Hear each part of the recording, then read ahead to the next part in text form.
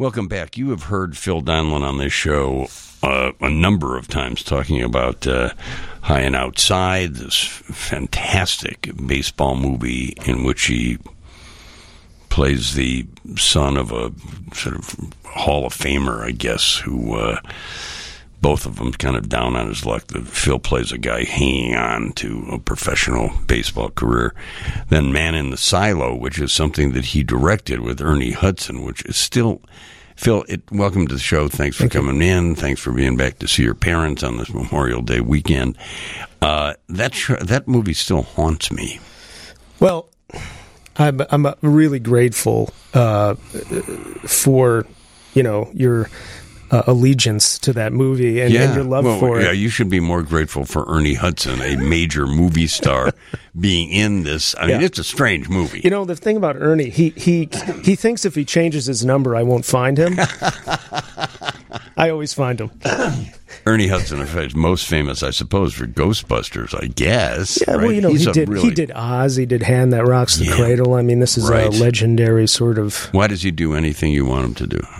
That's a great question. I asked the same thing. Why do you keep having me on the show? I don't know. I mean, it must be something about you. Exactly. Phil. It's my nice teeth. Any kid for me, it's about you grew up in Bridgeport. There you go. That's it. That's the only reason. Exactly.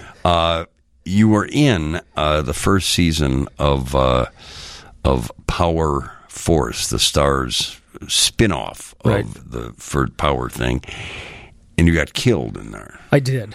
Yeah, I got shot in the head. Did it hurt? I didn't realize, when I saw it, it really shocked me because, of course, that was all done. Those were all special effects that were done after the fact in post. Oh, really? So all they had was they had put this pencil dot on my temple. And they're like, this is where, this is for the VFX guys. So all I can say is that when I got shot, what hurt was the fact that they made me do 20 takes, and I really fell, and there was no pad because it was a wide shot. So I would fall. And one of the I think it was Chris Selleck, one of the exec producers, when I finally met her, she goes, I'm going to put together just a gag reel of you falling. She's like, how did you do that? I'm like, I don't know, because I'm an idiot. Well, for those of you who saw that first season, it's now filming its second season here. It stars Joe Sikora, a mutual friend of ours, and one of Phil's best friends, if not his best friend, with whom he's doing and plans to do all sorts of good theatrical work. They're both veterans of the Chicago theater scene, and there are a lot of good veterans of the Chicago theater scene. Guy Van Sweringen's in this show, and a lot of others.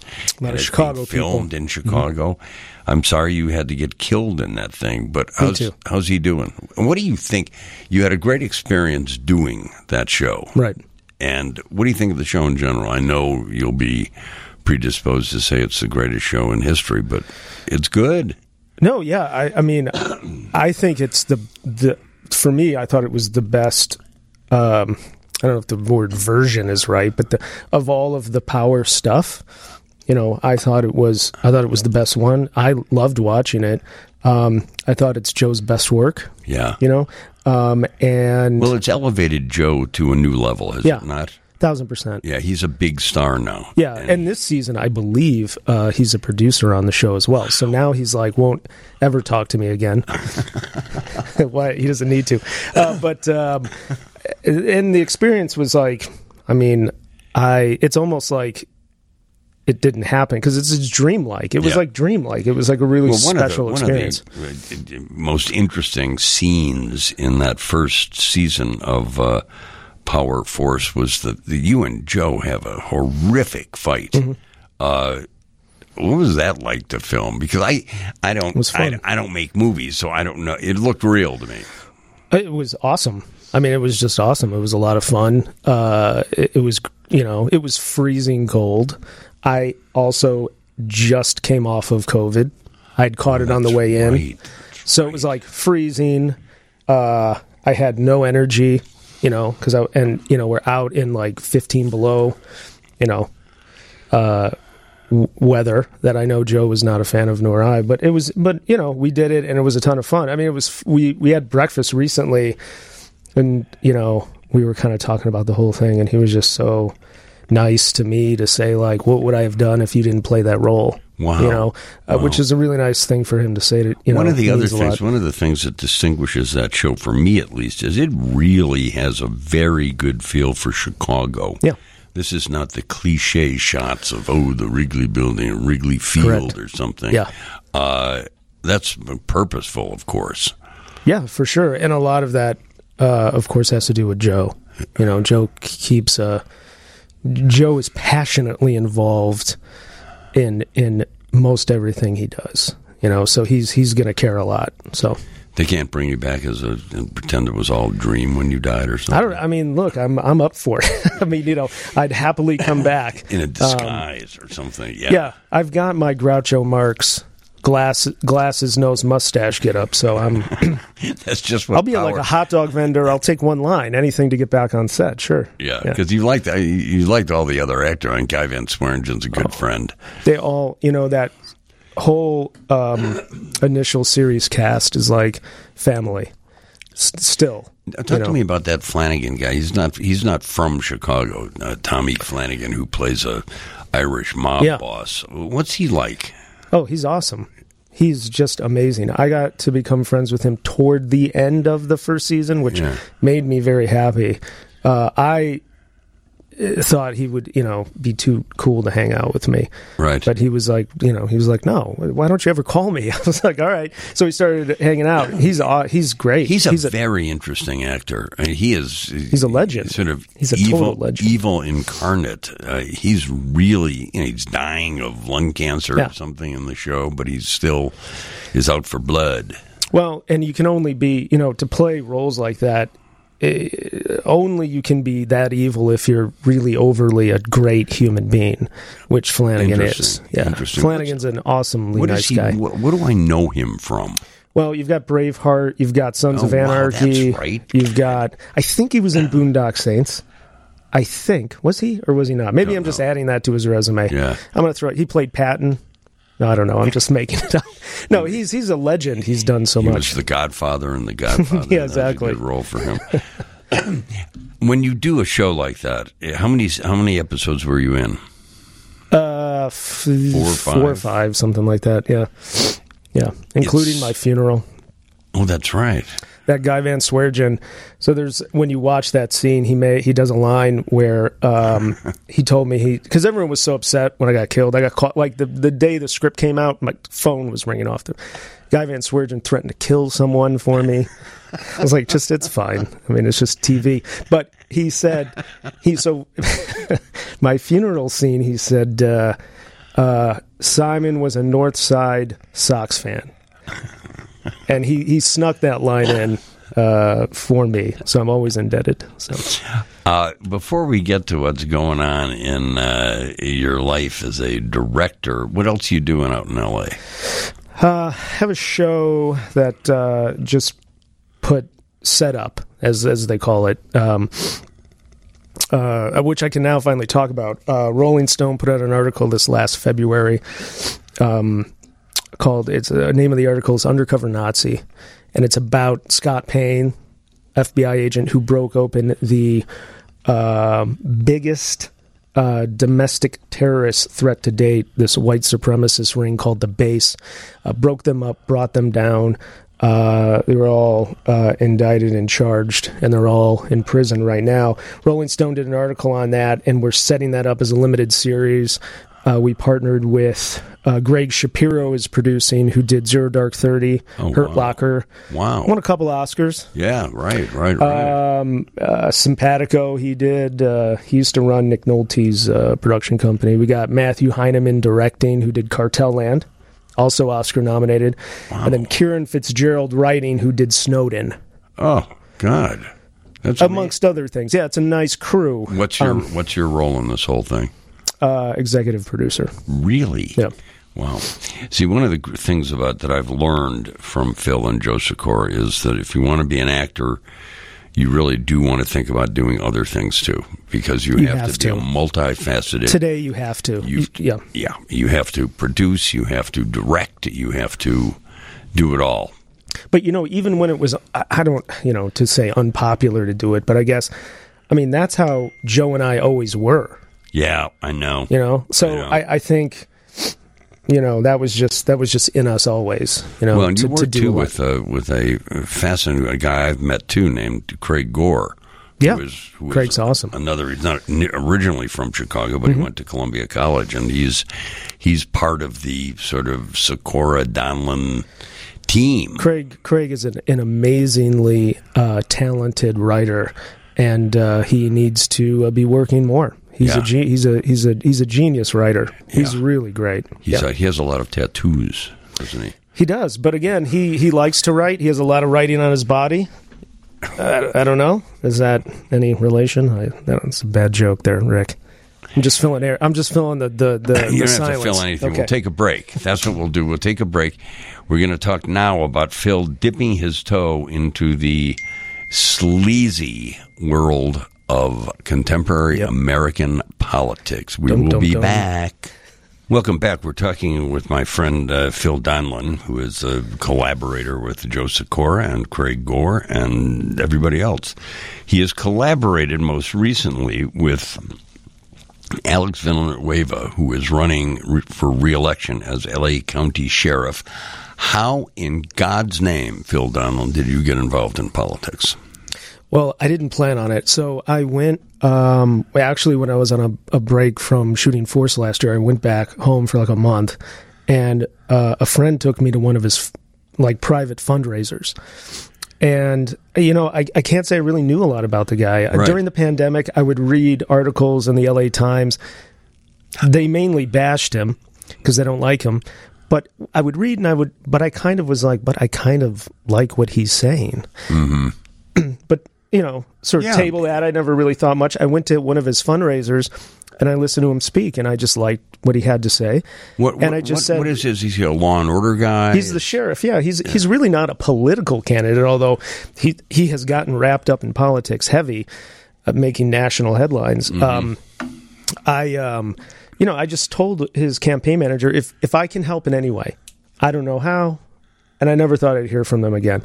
But they called me in January. Did the campaign manager say, who are you? And you said, well, I'm an actor and a director, and basically. Yeah. Really? Well, I was introduced to him that way, and I just said, if I can be of any assistance to Alex, I really love what he is saying, and I really try to keep my politics private, so the last thing I would ever assume to do would make a commercial for Villanueva. But then I thought about it, and as a filmmaker, no kidding. I agree with you. My heroes are like Spike Lee, who did commercials for the Army. Yep. And he got a lot of flack for that. But he's like, I'm an American. I can't make a commercial for the Army. Yeah. Different. And there has been people who have used their talents in the political sort of arena. Sure. So I thought, well, maybe I should. Maybe this is my moment here to really use what I have. So the campaign manager called you and said, hey, we'd be interested in talking to you about directing a commercial. Yeah. So how it went was they were really coming after me in January, but then I was doing like the Force premiere, and so I was kind of busy, and I wasn't really responding. And maybe that's what helped. I don't know. They were really... So I got back, and they're like... Playing hard to get, They were calling me like 10 times a day. Yeah, and then they gave me some scripts of some campaign ads that they wanted to do, and they were very typical campaign attack type ads. And I told the guy very respectfully, I said, I'm not a videographer. I'm a filmmaker. Yeah. I'm not going to do this stuff. I don't even like watching these things. I hate campaign attack ads. Man. I mean, and most people do. Yeah. I would say most people... I couldn't agree with you more. Yeah. You turn it off or you tune it out or whatever it is. But I pitched. I said, but what I'd be interested in doing, let me take the issues that are important to you, but let's create something cinematic. A narrative. Yeah. Something thoughtful. But also, this is a 30-second spot? 30 seconds in a minute. There were two. Oh, okay. There were two different ones. There was the one that John Oliver made fun of or attempted to make fun of on his dumb show that he has on HBO. Right. And then there's this other one, that the Archdiocese shut down. I didn't make these. You didn't get into this political commercial making thing to court controversy. No. You were making some creative decision. What was it like? I mean, I've seen them, and you can. We can't play it on the air here, ladies and gentlemen. But if you Google Alex Villanueva Sheriff, you'll find him on YouTube and other places. And it's on, by the way, if anyone wants to see the one that the Archdiocese shut down, which really angered me, by the way. That was recent, It's right? on my Instagram page, so it's phil.donlon, so it's phil.donlon if you want to watch it while we're talking. Now, the Archdiocese got angry, and because part of it was filmed, part of it or all of it was filmed in a church. Yeah. You, as far as I understand it, you got permission from that church. But then the Archdiocese, someone at the Archdiocese in L.A. saw it and said, wait a minute, they didn't get permission from us to do that, basically. Correct. So when we shot that day, the parish priest was there. Very wonderful, wonderful man. And we, in fact, did get permission. And, in fact, the priest did call someone at the Archdiocese. And, in fact, I'll go one more. That's Alex's home church. He tithes to that church. Oh, wow. That's the church his wife grew up in.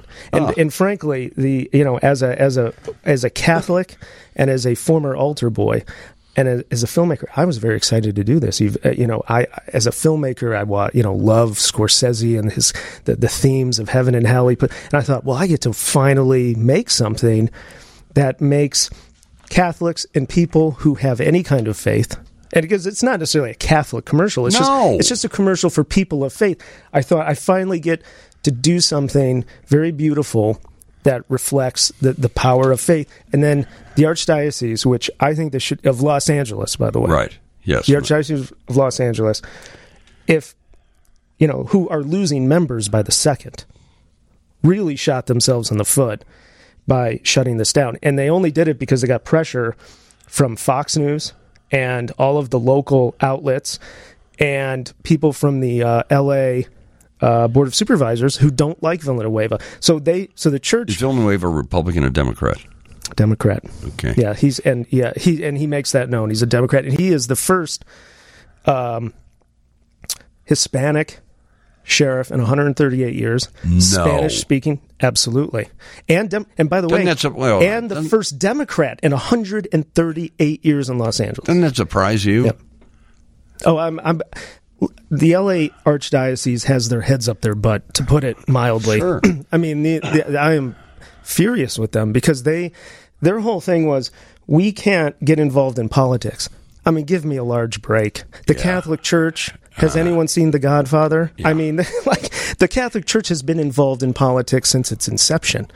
But what they do is they cherry pick of what they want to be involved in and what they don't want to be involved in. Did they shut down the commercial? I mean, yes. It's off the air. It's off. They got pulled.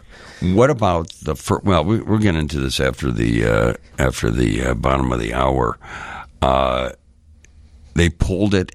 How long had it been on when they pulled it? 24 hours. That's it? 24 they pulled hours. It after one day? And the hate, the DMs in my social media, the hatred I got from liberals who assumed that the commercial was made for the right. Someone got a hold of me and said they wanted to interview me. And it was a setup, and I didn't realize it. And I should have known better, but I was very tired. I took the call, and I got on with this guy. And it was a total setup. And just started going, who did you vote for? What's your political party? Are you a proud boy? This is no setup. I was like, I'm off this This call. is no setup, even though Rick Pearson, the great chief political writer of the Chicago Tribune, is in here. He's seen more campaign ads than any living human being. He will be on after a short break now.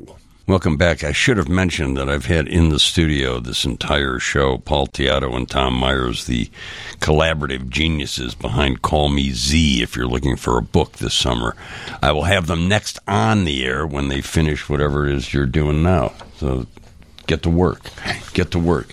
It is my deep and profound honor to have my friend, colleague, longtime friend, longtime colleague, Rick Pearson in here. There is no living human being who has seen, I would hazard to say, more political commercials than Rick.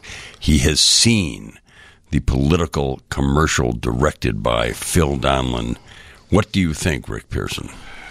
So I think there's two things here. Is one, if you don't know the candidate and you're watching these ads, the thing I'm struck by is the cinematography and messaging.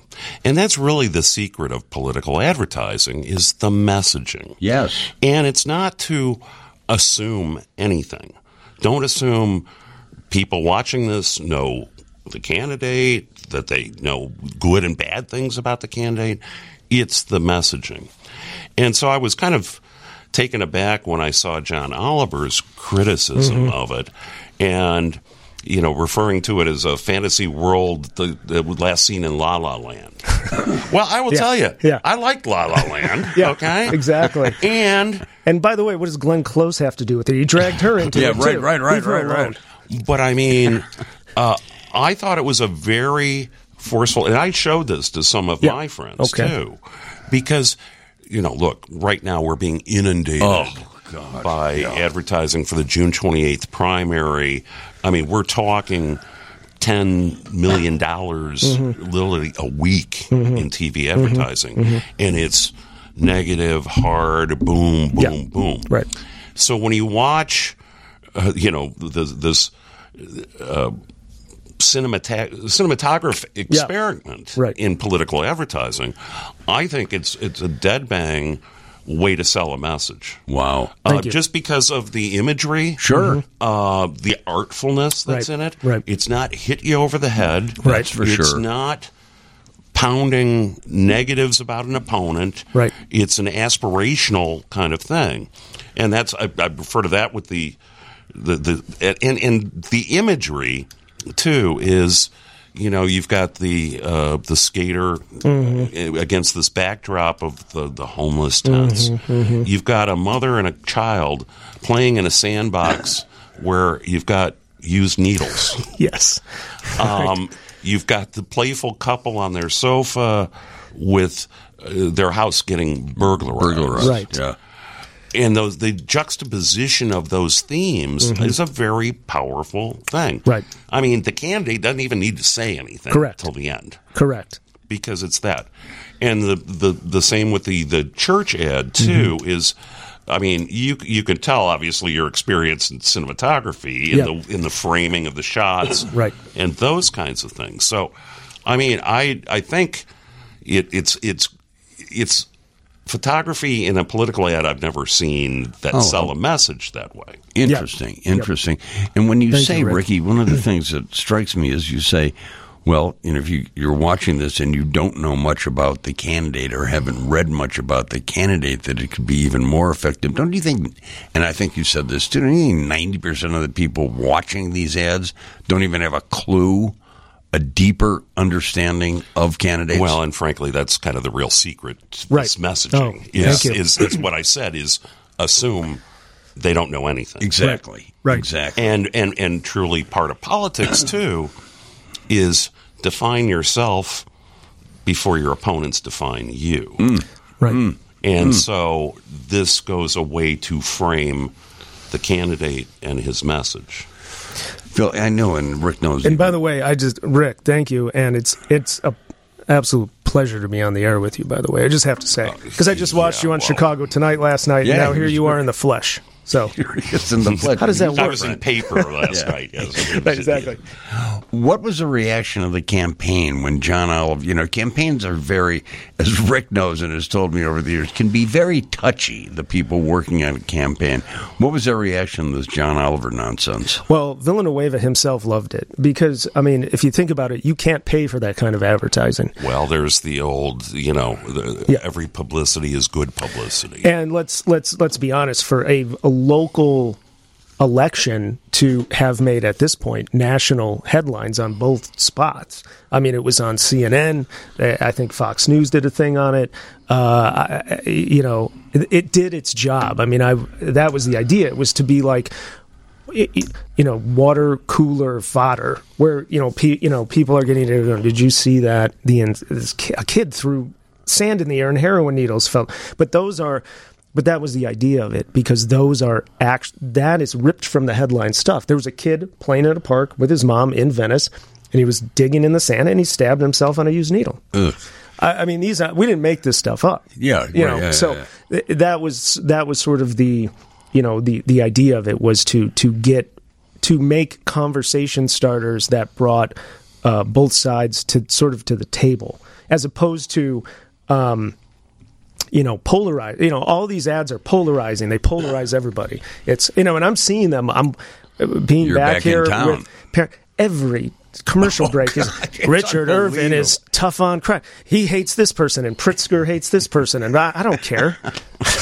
I don't even. I do it so yeah. you don't have Right, to. exactly. Yeah, exactly. Rick sees them all, and most Right. people, I think, they'll watch them and it goes right over their head or through their head or something. Or they tune it out. Yeah. And it's kind of like the junk mailers you get in your mailbox Right. too. Is how many of that goes strictly from your mailbox right into the garbage, and the task of these people is to try to get something that captures your attention, even if it's just once.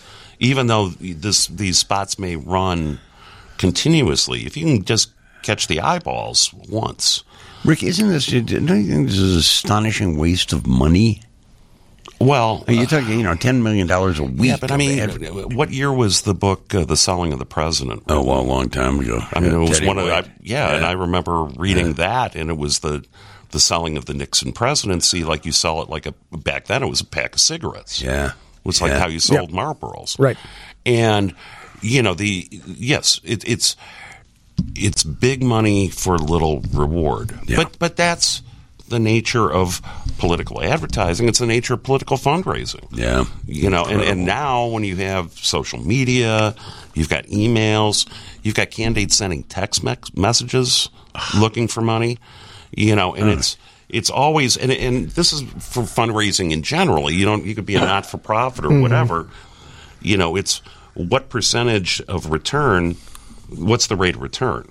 And that's really what this comes down to. What's the cost per vote? We'll be back in about 2 minutes and wrap up this segment. It's so nice to have Rick Pearson in here adding his expertise. And we'll see, Rick, if Phil thinks he has a future in politics. I have but 5 or 6 minutes left with Phil Donlon, the actor, producer, director, most recently of a couple of campaign ads for Villanueva for sheriff in Los Angeles, and Rick Pearson, the chief political writer for the Chicago Tribune and former host of a fabulous show on this very station and a frequent guest. See, this is why you're the good Rick and I'm the bad Rick. Okay? Why? Because why? You're the good, always. Yeah.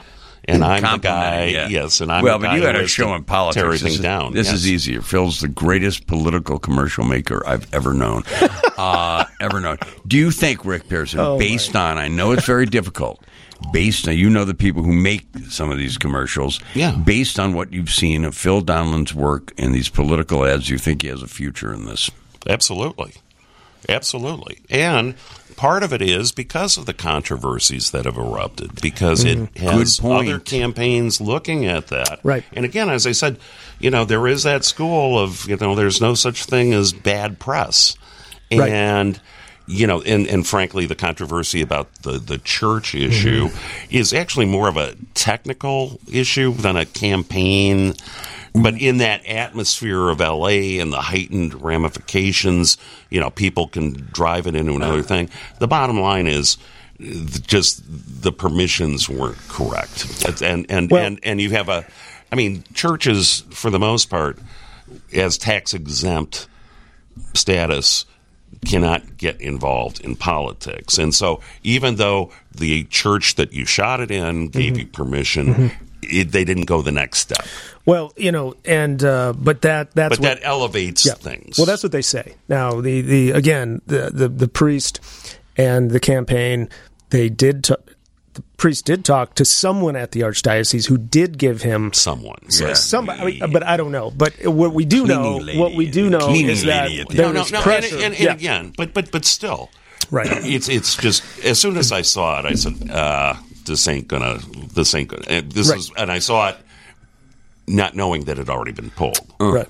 But just saying, no, that ain't gonna cut it. I mean, if you had done a set, no problem. It's hard to get those stained glass windows in a set. It's hard to get those priests and nuns walking. If you got the right kind of candidate, like here in Illinois, with the millions they got, they could build that. Well, kind again, of a set. but again, how's your guy doing in the polls? He's great. I think he's going to win. Do you? Yeah, I think. Well, it's even pretty, Oliver admitted as such. Right, exactly.